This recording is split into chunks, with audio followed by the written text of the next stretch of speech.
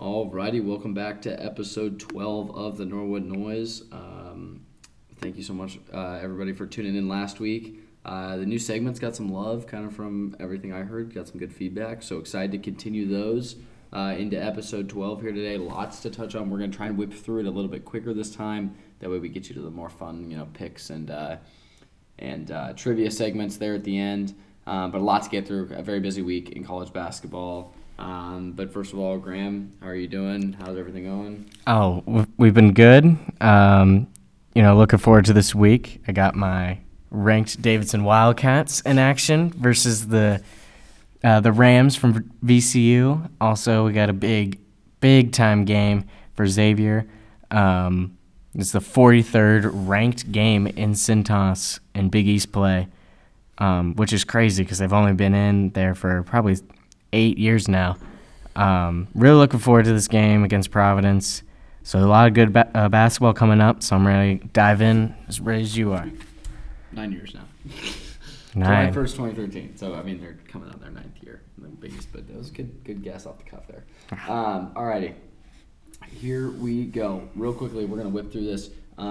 Personally, for me, maybe I would almost say game of the week. Purdue, Indiana last Thursday was awesome. Mm-hmm. Most watched game in Fox Sports 1, or college basketball game in Fox Sports 1 history, topping out at I think it was 960,000 viewers, so really close to 1 million there for that game. Assembly Hall was alive. It was very cool to see Mike Woodson, of course, wearing a suit. Just all the things going together. Big shot Rob for Indiana, hitting a big one there at the end, and just really cool to see that moment for the Indiana students and knocking off a very good Purdue team. And I think only another challenge or thing to kind of get in the way of Purdue, but definitely not something to be worried about if you're a Purdue fan. That's going to be a tough game. That'll be a good loss on the roster, on the resume come March, so nothing to worry about there. To add, I was really, even in a loss and even with the missed shot within 7 seconds and the three-pointer at the buzzer, Jane Ivey was really good in the second half. Yes. He added in the presser that his leg was bothering him, so who knows if it actually was or if that's just we lost to Indiana for the first time in Assembly Hall for 6 years. But 19 of his 21 points on the second half. Matt Painter, Purdue's coach, has been talking about the defense all year, and how that's an area to improve. And I think that was a big decider for Indiana pulling away, because they're not going to blow you away with high-level scoring, but they're going to score very well. And I think that was the main difference of why Indiana was able to pull away. I love Woodson improving every game as a coach and Indiana. This is a team that they're just a few good solid stretches of good basketball away. Now you add the Ohio State win, you add the Purdue win. They just need more consistency. It'd be interesting to see if they can get that going into March, or if this is a next year thing. But I've been thoroughly impressed with Indiana after there's a lot of controversy if Mike Woodson was the right hire or not. Yeah, absolutely. Interesting for you to say that you're looking for consistency, because they did then follow up that game with a Sunday loss at home to Michigan, and we all know that Michigan has been, not very impressive at all so far this year, just hovering around 500 at 9-7. So tough one there, a tough look there on the resume, especially a home loss like that to Michigan. But we'll see if they can kind of get back on the tracks moving forward. Mm-hmm. The next game that we're going to dive into is the Michigan State-Wisconsin game. Michigan State on the road, 6-1 in their conference heading into this game, or 5-1 in the conference heading into this game against a very tough Wisconsin team, 8th in the country at this time. Just a very good grind-out game, but Michigan State exploded. They scored the ball at a very high level, getting 10 points from 3 of their bench players, including Hall, Hoggard, and Jane Akins.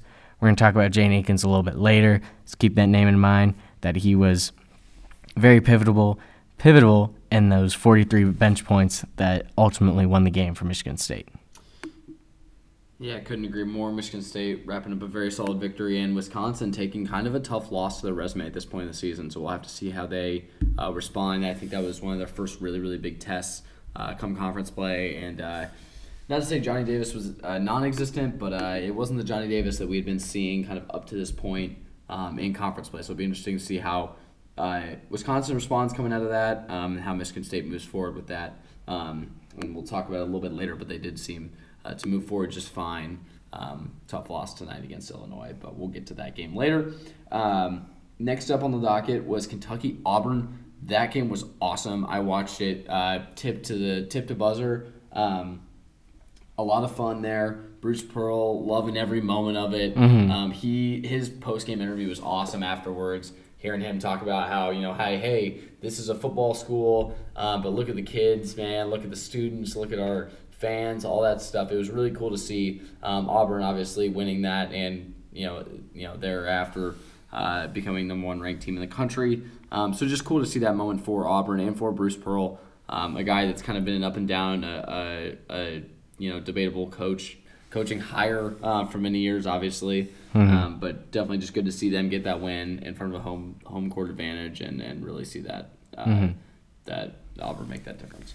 Yeah, I was really upset to find out that we won't see these teams play each other for the rest of the year confirmed. Obviously, that this very well could be an SEC championship or Final Four in their respective tournament.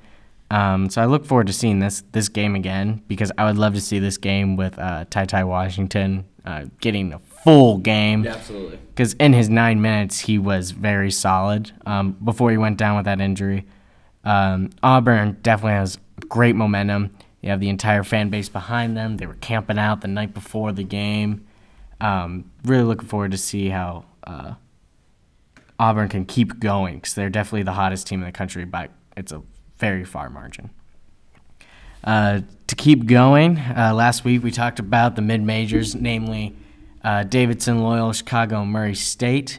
Right now we're touching on Loyola Chicago at home. Very tough environment because the fan base loves Loyola Chicago basketball. Fell to the Missouri State Bears, a 15-5 team going into this game. Not really a standout game on the schedule for Loyola Chicago, but Missouri State came to play.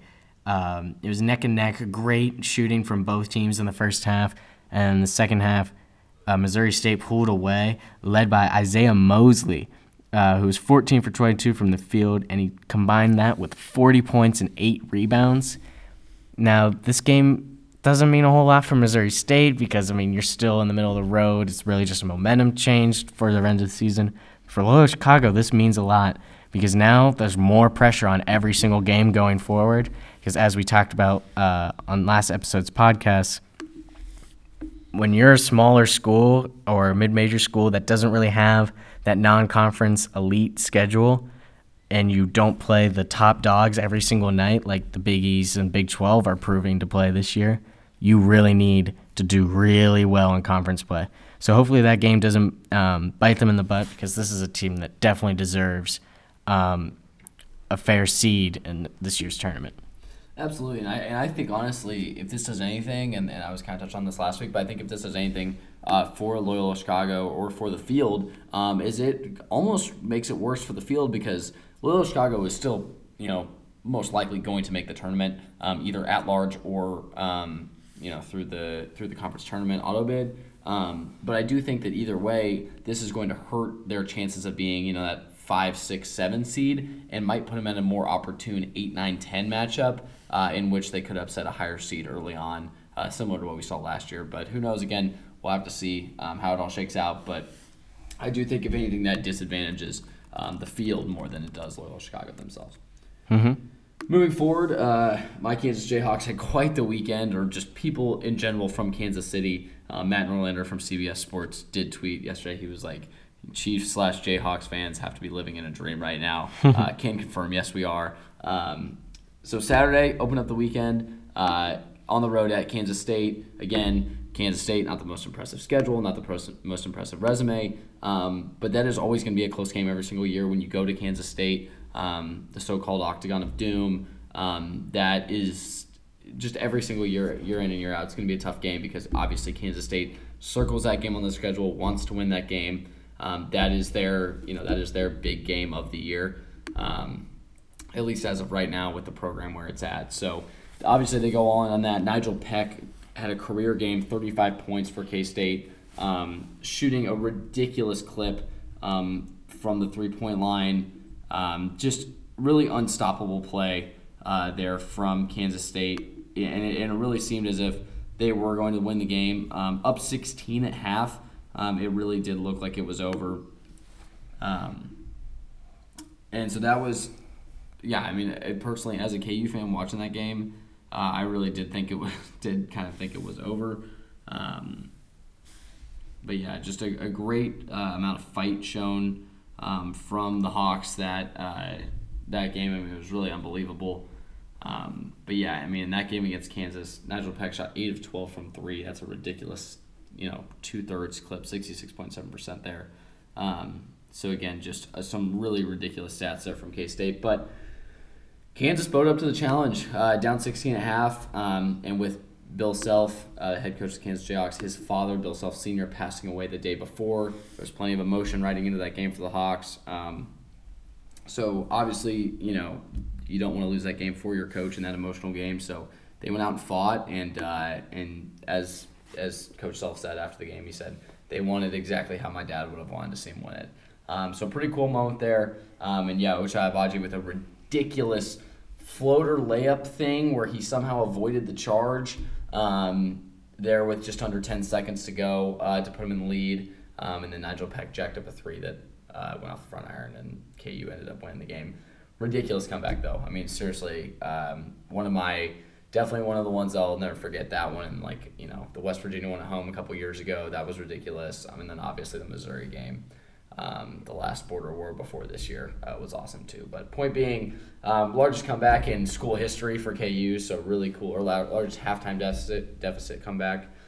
So again, just really cool to see them go do that in a tough environment. Just another feather under the cap for them. Not necessarily something on the resume that's going to look very good, but just emotionally and knowing that they took care of business there. But and then obviously, for the rest of you, for the other 47, I think 0.5 million, I think I saw today, that were watching the Chiefs-Bills game on Sunday. I know that the AFC divisional round game in Arrowhead Stadium Sunday night was a thriller. We won't go into too much detail on that, but I'm sure most of you know what happened there. And then going into Monday, Kansas is at home hosting Texas Tech, which usually, you wouldn't think too much of. You'd think, okay, it's going to be close, but Kansas is going to get it taken care of. But this Mark Adams team and for Texas Tech, they had already beat KU this year, so they knew they came in with the swagger knowing that they could beat this team no matter the environment. And obviously, Allen brought it. Allen Fieldhouse was packed and loud and ready to go, as it always is. But again, another one of those games where I think Kansas was up 8, 10, 12 with 6 or 8 minutes to go. And then Texas Tech slowly just kind of snuck back into the game, forced overtime. And then in that overtime period, it really looked like Texas Tech was going to pull away. And then again, just another great amount of fight shown from the Hawks, capped by Ochai Agbaji's ridiculous fadeaway 35-footer that he drained to send it to a double overtime. And then Kansas pulling away in double overtime to win it 94-91. So just a ridiculous 3 days. I'm short on sleep. Still need to kind of catch my breath from yesterday. But hey, we sleep in May, as they always say. So yeah, just a great weekend of hoops and just a great couple of performances from the Hawks. Really good to see them kind of showing up and showing their true grit. They have a ridiculous 5-game stretch here, starting with that game. They've got Kentucky at home on Saturday. And then they play at Iowa State next week, then at home against Baylor, I believe, and then on the road against Texas. So a ridiculous 5-game stretch, and we'll see if they can make it through, unscathed or with a loss. But even with 2 losses, I'd still be happy coming out of that stretch. So. Yeah, not to beat a dead horse about how good the Big 12 is this year, but the top 10 schools with the hardest remaining schedule. Yeah, I was going to ask you something. 9 out of the 10 schools are all in the Big 12. The outlier being Kentucky, which notably one of the reasons that pushes them over the hump is that they have to play Kansas. At Kansas. Mm-hmm. To wrap up our game recap, we wanted to just quickly touch upon the Michigan State Illinois game. Illinois game without many great teams in conference play thus far. We're sitting at 6-0 before Kofi was sideline. Then they dropped their first, back-to-back losses. So this was a crucial game for Michigan State and Illinois. It went down to the wire. Illinois was up 14 at half, and then Michigan State's depth kind of like gave them some support. Then it was neck and neck all the way throughout. Without Carrillo and Coburn, Illinois pulls away by just 1 point, which is just thinning the gap in the upper half of the Big Ten. The Big Ten isn't that deep of a conference, but the top teams have all been like kind of trading games between Indiana, Purdue, Wisconsin, Illinois, Michigan State, Ohio State. The fact that they've been able to trade these games in and out is really telling of how difficult it is to go on the road in the Big Ten, with how the environments can be, especially with big momentum changes. I'm very looking forward to their conference tournament. I think it's going to be one of the better ones, just because the drop-off from like the good teams and the bad teams is just enough where like we might see like a run. Like Michigan gets it together, Iowa gets it together, Rutgers and Ron Harper just do what they did earlier in the year against Purdue. Yeah. I'm looking forward to their tournament probably the most, other than the Big East. I would agree. I think I was looking at that too. I think Michigan's one of those teams, especially that you got to keep an eye out for. I think they can get it put together. I do think Juwan Howard's a great coach. I think Hunter Dickinson hasn't been all that impressive this year, but I do think like he's still got it. He's still there somehow. Mm-hmm. So I think Michigan's definitely one of those teams you got to be careful for. They could get dangerously hot. I also think Ohio State's the same way. They're kind of just hanging around that 15 to 25 range in the top 25. Everyone, at least in the Big Ten, I think is kind of forgetting about them a little bit. Right. And nothing against Ohio State, but they don't have – it's not like, you got Illinois and Indiana and Purdue who have ridiculous home court advantages. Ohio State's not exactly known for that, so I think that's one of those things where they're going to get to that neutral site, and I don't think it's going to affect them that much, where that can really affect other teams. Mm-hmm. I think, obviously, Indiana is greatly aided by their home court advantage. I would say Purdue is as well, teams like that. So I think it'll be interesting to see how they roll into that conference tournament. Yeah, as someone who's seen Value City Arena, or the Schottenstein Center as it's known, it's not even called the arena where Ohio State plays. It's very big and very cavernous, so it doesn't really get that loud. The students, it doesn't feel like they're immersed in the crowd. But before that, in St. John's Arena, where the pep rally / skull session is for Ohio State football games, is unbelievable. Yeah. And they used to, before COVID, they would play one game at St. John's Arena, but they've kind of just gotten rid of that. And I really love that small, tight atmosphere that you just feel so close to the game. And at Schottenstein Center, you just don't feel that. Yeah.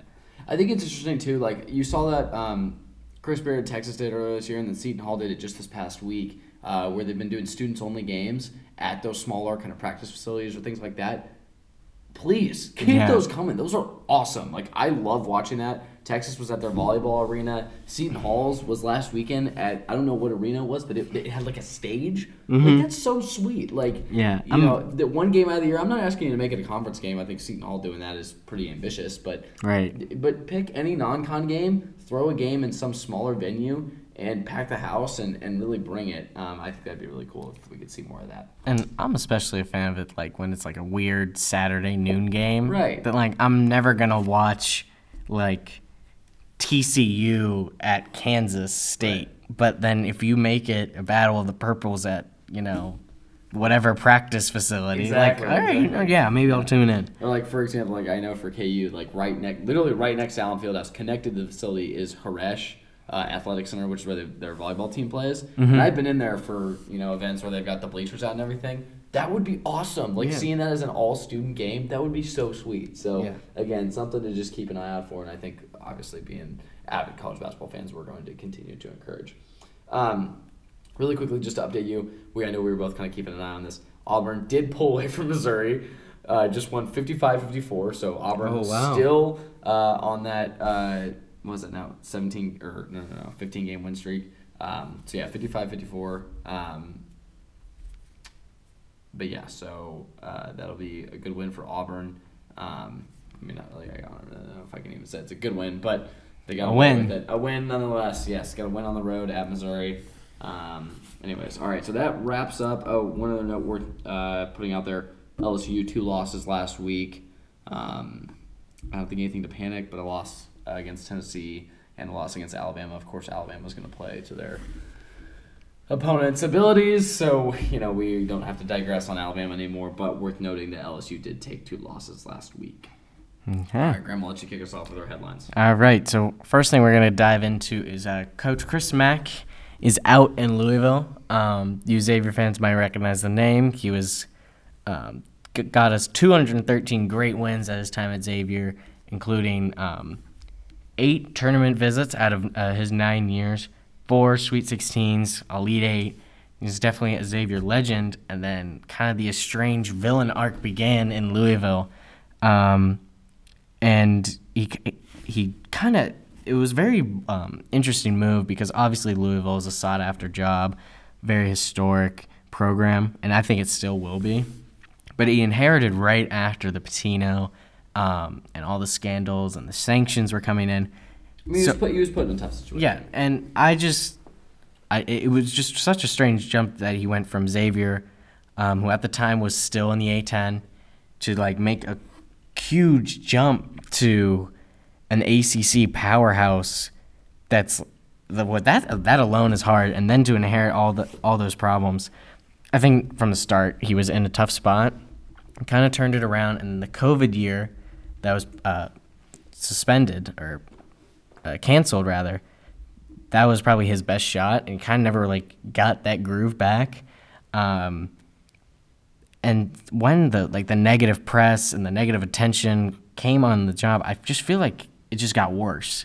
I mean, multiple bad losses against inferior teams, and then you kind of became like this strange media persona.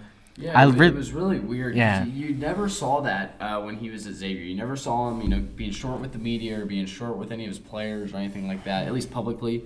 And yeah, really interesting to see kind of some of his interviews as he went on the stretch. Yeah, he's always been like kind of like a, I'm gonna be buttoned up. Things are gonna be done this way. But it was kind of like, a respectable older generation coach, even though he's like a relatively younger guy. But then it just kind of became just like snappy and arrogant, and like, I mean, this guy's just a jerk. The one that comes to mind that I saw is after a game. I'm sorry that I don't remember who they were playing, but the team that they were playing was just going on run after run after run. And a reporter asked a very eloquent, respectful question of what his philosophy is for cooling down runs, calling timeouts, changing the rotation, whatever it might be. What's his philosophy for that? And he answers very sharply, I will call timeouts when I want to call timeouts. Yeah. And I just think that when I saw that clip a few days ago, I was like, that's when I knew if you have negative attention on your job and you're acting like this, you've just like given up. Right. I believe that was after the Pittsburgh loss. Yes. On the 15th. Yes. Yeah. But yeah, no, I agree. I think it's interesting, and I don't know. I mean, because if you lose this job, right, which he's clearly going to, and I don't think it's official yet, but they're in the works of figuring out his leave. What's next? Because Louisville's a very sought after job. Obviously, he was put in a disadvantaged situation coming in after Pitino, and Louisville's never really been Pitino Louisville since he left, obviously. Mm-hmm. Haven't had a ranked team since, those kinds of things. But, like, what's next? Because I don't necessarily think that, I mean, as far as I know and that it's on my radar, there's not going to be any really big high-level jobs opening this year. And I don't really think there's anywhere else kind of under that same level that is a really big possibility. The first one that comes to mind personally for me, the Syracuse job. I know Jim Boeheim is, I'm assuming, or at least from what I've kind of heard around that idea, is he's being kind of stingy with the spot, and he doesn't want to leave, but also it's a pretty bad look when you're 500 in the ACC and your two sons are taking the most shots on the floor. So again, we don't really know what's happening there, but that would kind of be my first thought. But 3 come to mind for me. Okay. I think the most likely is Maryland. I was just about to say that. Right when you said that, I was like, man, I forgot about the Maryland job. And then one to watch, if I think what will happen if Georgetown gives up on Patrick Ewing, Yeah, it will that's be Patrick Ewing come be a Georgetown affiliated job because I don't think they'll just can him. He means too much to the school. Yeah, absolutely. And then to complete the Xavier fan villain arc would take Lavelle Jordan's job at Butler. Yeah, so I did see that one mentioned on Twitter. I don't think he would stoop. Okay, let me rephrase this before I say anything offensive. Nothing against the Butler job because I know it's historic and I know what Butler's done and I know that they're in the Big East now and it's different than when Brad Stevens was there. But that's he'd essentially be inheriting a rebuild, and between those three options, I think but Georgetown's kind of in the same situation. Yeah, to be fair though, I feel like I don't know anything. This is just my hunch that Butler, they might have faith in Lavelle Jordan. He's recruited fairly well. He just hasn't. I think it's interesting because I feel like I would agree because I think the fan base is kind of split. Like some people really, really hate him. Like there's literally a Twitter account dedicated to tweeting every day until Lavelle Jordan's fired, which is hilarious. But then again, I agree with you. I think there's plenty of people out there that are loving what he's doing recruiting wise and keeping everything kind of in house and taken care of. So the final thing that we'll add about Chris Mack, unless you have anything after I say this, is it's a very weird case. So let's say you're at a smaller school, mid-major school, you have great success, and the thing is you either stay in-house and you're there for till you die, or you move up and then you have success and then you're there and then you bounce around or whatever it is. But if you fail, it's like, oh, you just like kind of stay and you just find like a Maryland job or something. But it kind of just blew up in his face. It did, yeah. So it's going to be very interesting. Like, does he take like an associate head coach somewhere? I don't think that he's that type of guy. No, I agree, and that's what I was thinking. Like, I think he wants a head coaching job. I just don't know where. I mean, I agree. I think Maryland's, now that I think about it, it's probably the most obvious one. But then again, like I don't know if Maryland's looking to hire higher than that, or that made no sense, but hire, maybe a higher level coach than that because Chris Mack hasn't had a good team since 2018 when he left Xavier. And, and it's also fair to add that like it's just such a strange thing that will he stay in the Power 6? Right. Does he like kind of go down? Does he take like an 8-10 job, a West Coast Conference job? Exactly, because I could see him doing that as well. Because like if you told me like 2 years ago after like the canceled tournament when he had that ranked team that was definitely poised for a good run, if you're like, hey, Chris Mack's a available job, I'd be like, oh yeah, he should go this place, this place, this place. But when it blows up in his face like that, right, I'll be very interested to see where he goes. Absolutely. Another early coach that's doing better than Chris Mack is Mike Woodson in Indiana. After all the debate of him, was this the right hire, was this not the right hire? Obviously, the Indiana game is huge. I would like to touch on his suit games.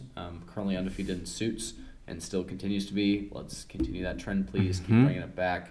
And then Graham, I'll turn it over to you. Any other Mike Woodson notes you had? Not much. It's in a year where there's a lot of coaching carousels, new guys and new places.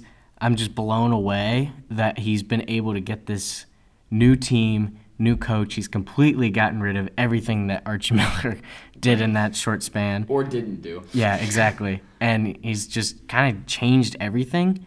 And usually when we see those, you lose to the top teams, you beat the bottom feeder teams, and you compete in the middle. But he's kind of just been all over the place. But he's won the big games that count.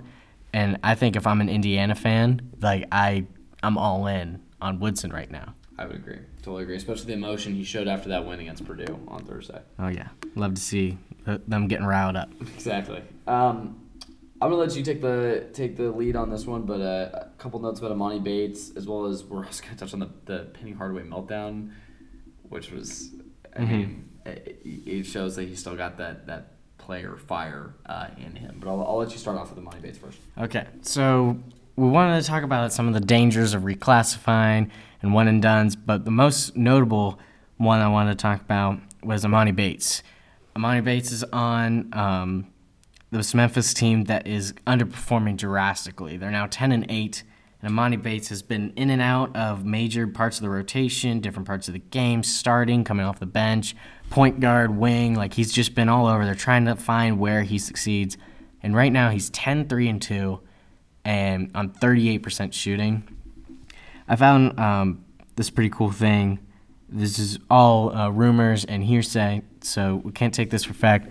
But there's a rumor that him and now MSU commit, MSU player Jaden Akins that we talked about earlier, having a falling out at Ypsilanti Prep, where Amani Bates went for his junior year, I guess, of high school.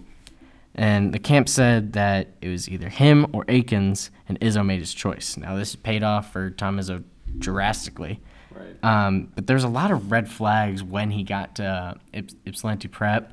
He was extremely selfish, like ball his life and overtime and all those like big high school recruiting and mixtape companies were showing like him just having like altercations with his teammates about where they need to be, why he isn't getting the ball. And it's just a bad look when you leave a respectable high school program in Lincoln, in Michigan, to then start a new prep school with your dad. It just wasn't a good look. And then he leaves early. Now Akins has been that he's played in every game but one. He's the glue guy, 15 minutes a game, decent stats all around.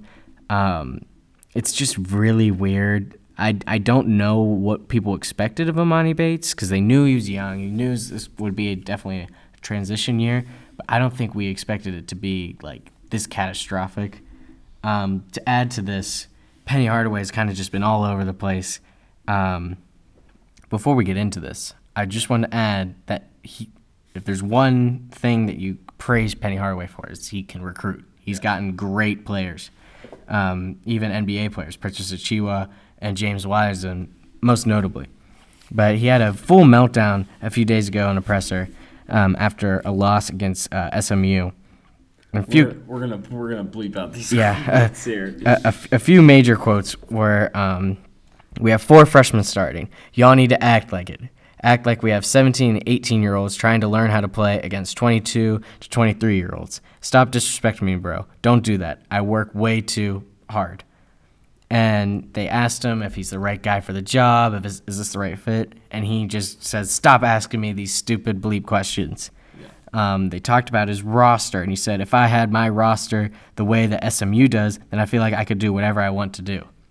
Which I just didn't understand that quote at all, because he has the entire roster is to his design. Right. And his recruits, he gets to play. Like, he doesn't have any interference or anything like that.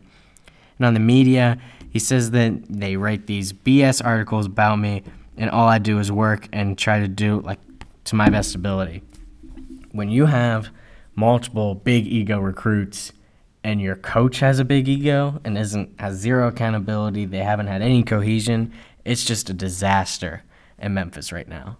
I would agree, and I think, you mentioned his recruiting, and I'm all in on Penny Hardaway being a great recruit and a great basketball mind, or recruiter and a great basketball mind, but that's one of those things, and I'm not suggesting this by any means, but that's where a great assistant coach goes, right? Like, that is the definition of a great assistant coach. He's a great recruiter and a great basketball mind. Like, look at Mark Adams at Texas Tech. Yeah. Obviously, he's having success in his first year as a head coach, but prior to this, he had never been a head coach before. He's an older guy getting his first year of head coaching right now, but he's a great basketball mind and a great recruiter. And that's all he did for Chris Beard for so many years at Texas Tech. And so what I don't understand is I understand why Penny Hardaway is the coach and what he means to Memphis. I understand all that. And I know he's not going to go back to being an assistant coach anywhere at this point pretty much. But I would say, I feel like Memphis almost has the positions flipped. I almost feel like Larry Brown should be the head coach and Penny Hardaway should be the assistant. I don't know. I feel like it's almost a title thing for Penny, knowing he's the head coach. Where does the villain arc conclude with Chris Mack and Penny Hardaway being on the same coaching staff? Exactly right. Where can we get that figured out? Exactly. All right, another note that we want to throw in there, Dickie V officially out for the year with ESPN, having throat surgery hopefully here soon. So, thoughts and wishes are with him. Hope the best for him, obviously. Hope for a speedy recovery, and I hope to hear his voice again next year. I obviously his voice is synonymous with college basketball and hoping to see more out of him. But unfortunately, he is shut down for the year per doctor's recommendation. So. The final, second to last thing that we want to add in news, Bobby Hurley, Arizona State's head coach, verbal altercation involving one of his players. They were both going after one of the refs. They deemed it very unsportsmanlike, and he's suspended for a game and was fined $20,000. We love a good coaching outburst. Bobby Hurley's one of my favorite coaches that isn't involved with one of my supporting schools. So love to see him get fired up. Maybe you need to retain it just a little bit. You are a leader of young men. And then the final bit that we wanted to add. That you wanted to add. No, this is a Evan Schibel, you are a part of history. You can be a part of this. You can say we. Davidson Wildcats are ranked for the first time since the 2015 season. This is just unbelievable. They are now on a 15-game win streak. This is the second hottest team in the country in terms of wins, other than Auburn, who's now one in the country. It's a pretty elite company, you ask me. That's what, top one? Yeah, yep. They now take on A10 rival Virginia Commonwealth on Wednesday, right after the Xavier Providence game, so I will be juiced up. I get to doubleheader on CBS Sports Network there for you. Oh yeah, I get to witness a great Xavier game, and then as soon as we're done with that, get to see my Davidson Wildcats on national TV. I only get to see them play about 7 or 8 times a year, just because the TV market in Davidson, North Carolina is not that hot. No. So we take advantage of every game that I get to see. I'm very looking forward to it. They just have a really well-balanced team. Senator Bob McKillop has done a great job in his 33rd year in Davidson. It's unbelievable. I love it, though. I love it. And to make it even better, the black jerseys were in from Under Armour, so the Belk will be blacked out. Yeah. So we are very looking forward to these next coming games for my Davidson Wildcats. That's awesome. Yeah, I've got a good buddy that goes to Davidson. So Elias Henderson, if you're tuning in, shouts, and you better be all blacked out for that game tomorrow night, or I guess it'll be tonight when we upload this tomorrow morning. But again, that's awesome. So, alrighty, picks time. Let's run through this semi-briefly. Let's just leave it at this. Graham and I, neither of us did very well last week. Yeah.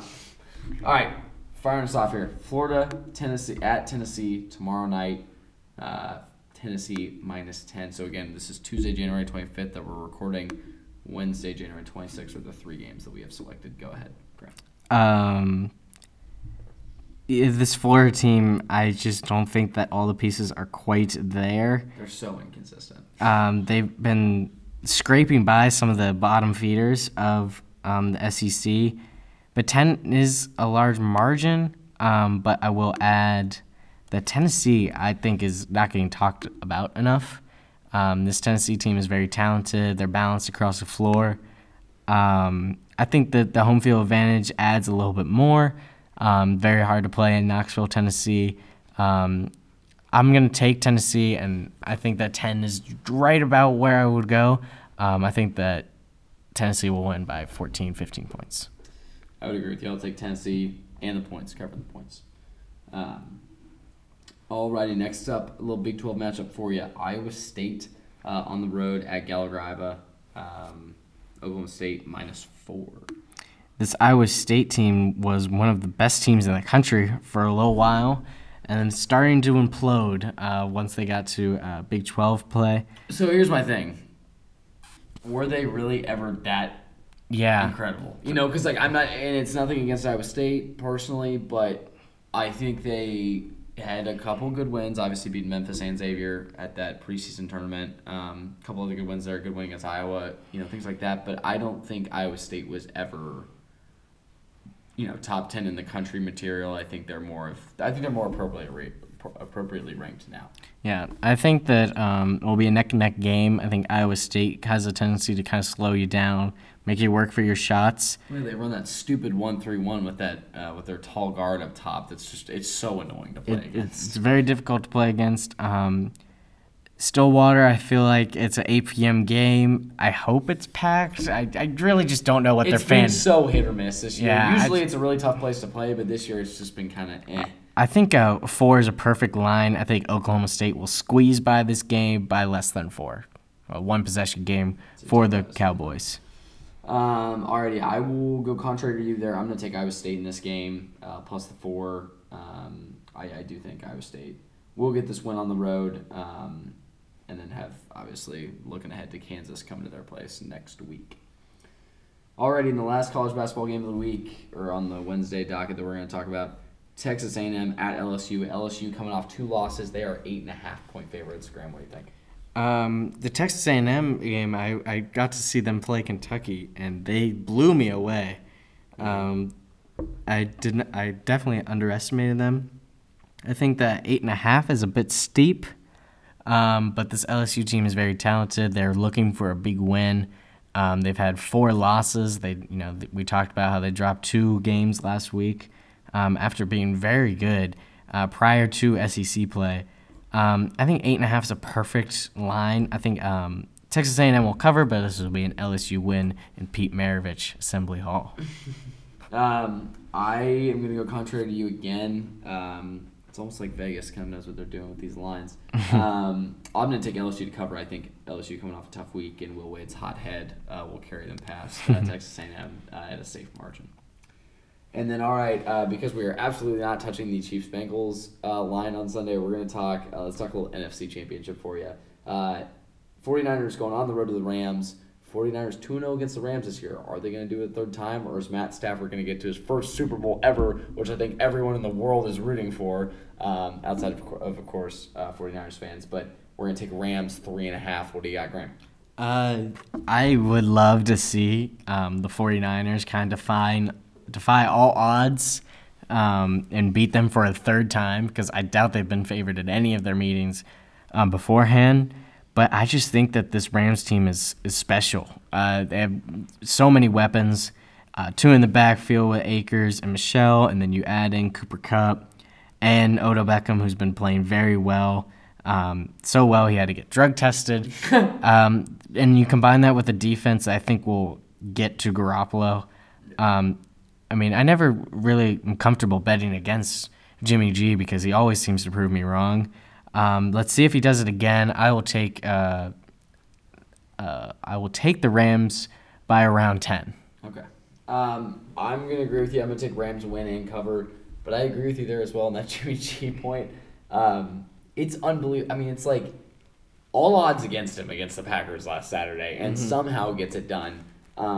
It's just one of those things where he just seems to execute in the smaller places that you don't really ever see. And it's just interesting to me seeing that and watching that year in and year out in the playoffs. It's like, oh my gosh, the 49ers they've won a game or 2 again, and it's just shocking every year. But again, I'm going to take Rams to cover 3.5. Okay. Trivia segment. Let's go. You kicked it off, or no, I kicked it off last time. Mm-hmm. So do you want to kick it off this time? Yes, I would love to give you this. Now I will add before this. Okay. Court designs were not taken into account for this question. Okay. I'm intrigued already. All right, so 3 notable Division I basketball courts are known for their unique designs. These 3 courts deviate from the traditional oak palettes. These 3 courts feature very different colorways that we are normally used to. What 3 schools are known for their different colored courts? So just colors, not... Yeah. So we're not talking Oregon? Yeah, Like not Oregon's oak. Okay. I know Memphis is blue. That's one out of the 3. One. Give me... I want to say Eastern Washington's is red. Or is that that's their football field, isn't it? Football. Okay. So we'll go nothing there, and I'll give a third. Trying to think. I feel like there's a red court somewhere. Can't put my finger on it. Trying to think of anything else. Obvious.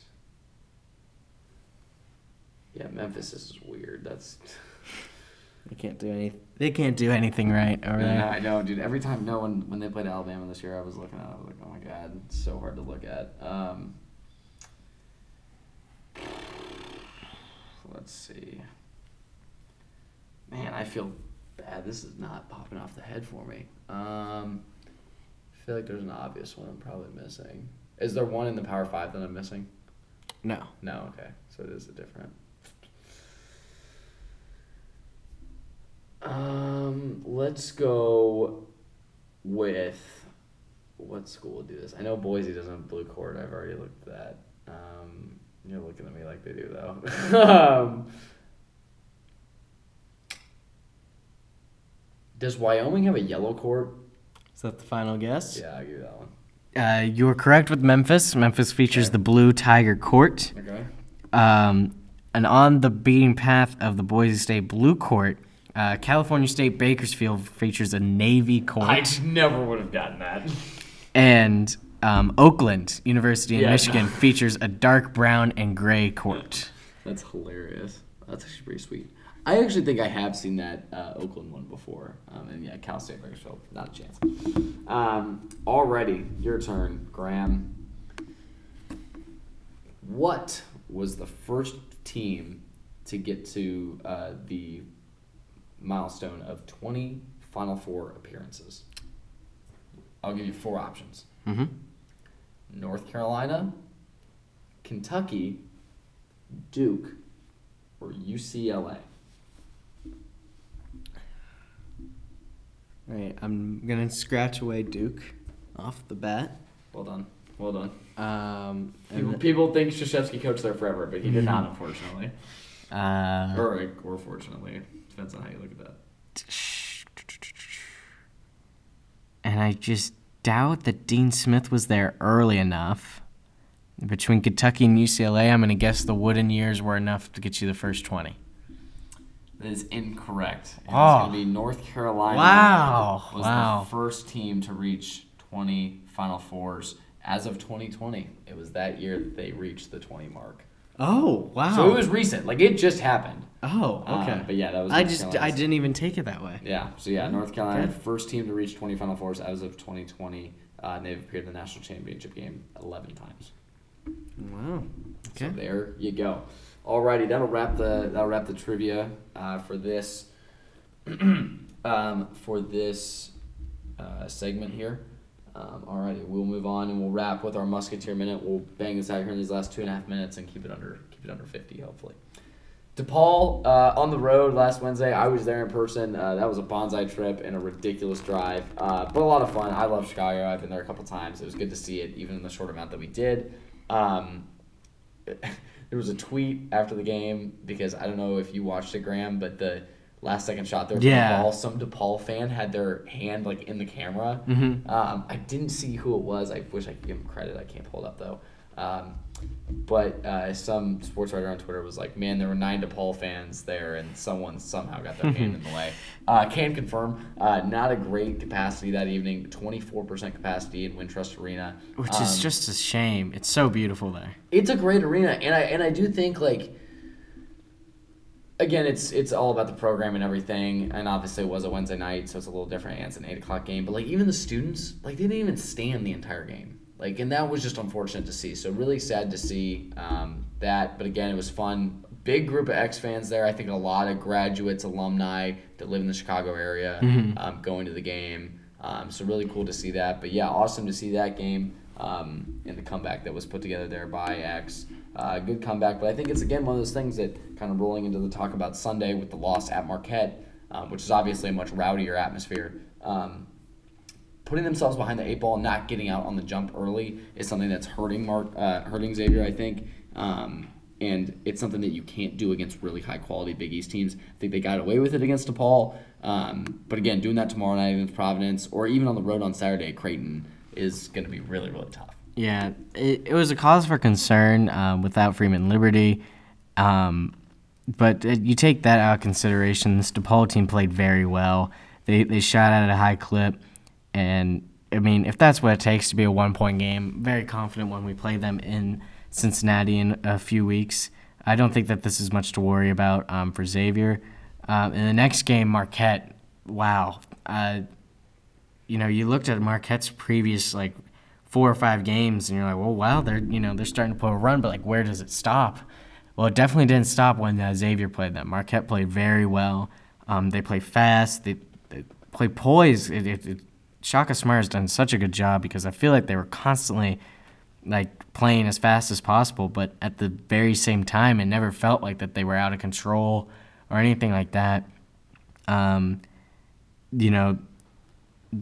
Coach Steele was very adamant about the second war, which is right after the first media timeout. So the section between, in a perfect world, the 16th minute to the 12th minute is where Xavier struggles. Mm-hmm. And it's just happened game in and game out where we just get behind the 8 ball. And since we aren't that proficient in our offense quite yet, it just feels like we're always behind the 8 ball. And when we played these teams, every game in the Big East is a battle. We've been beating that dead horse all year that we can't be behind game in and game out, especially against this is going to be a big deal when we play Providence this Wednesday or today for those who are listening. Yep. Because Providence starts 4 grad seniors and a senior. Yeah. And very experienced team, very solid team. Really well coached. Ed Cooley is awesome and yeah. Absolutely. When you play an experienced and disciplined team combined with a team that can score very well with ease, we can't get behind this team. So hopefully Cintas will provide that positive environment so that we don't fall behind early. I would love to see a big win, but obviously that doesn't come easy. It's going to be a great game. I really hope that we don't fall behind the 8 ball like we have been these past few games. Yeah, I would completely agree, and I think a win here tonight would be huge, just because you could roll that, get a huge win, get some momentum, and then go into a stretch of 3 games that are, I'm not going to say easier because obviously nothing in the Big East is easy, but is not as difficult as some of the other teams you're going to be facing. So obviously next week you've got, or this Saturday we're on the road at Creighton, and then 2 home games next week against Butler and DePaul. Rolling through those 3 games, or these next 4 games, and going 4-0 is really going to get some momentum going into the kind of a tougher end of the season schedule for Xavier. So definitely something you got to keep an eye out for. But again, St. John's still on the schedule twice, and they've been struggling a little bit, as well as Georgetown with that reschedule still on the schedule twice. So definitely things are looking up. I don't think anyone needs to freak out in the Xavier camp, but I do think you need to at least go 3 out of 4 in these next 4. For sure. All right, that'll wrap it here on Tuesday, January 25th for us here on the Norwood Noise Podcast. Myself, Evan Schibel, alongside Graham Griffith. Thank you so much all for tuning in. We'll be back again next week, hopefully recapping a couple wins and looking forward to the weeks coming that'll be our first podcast of February. So see you in February, Graham. Thanks so much for tuning in, guys. I'll see you.